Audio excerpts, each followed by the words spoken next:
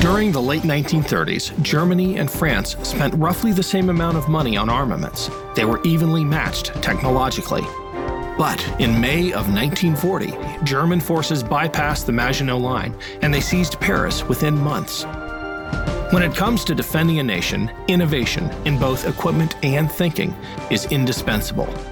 On Accelerate Defense, we'll interview political figures, military professionals, and other thought leaders about how innovation shapes our national security landscape.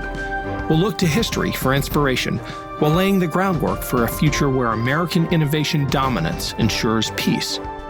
We'll talk with guests about what new technologies might be required to ensure that the United States can match any adversary. And, most importantly, we'll examine new modes of thinking to ensure that our nation never loses its innovative edge.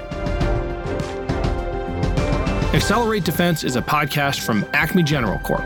Find it wherever you get your podcasts. Launching soon.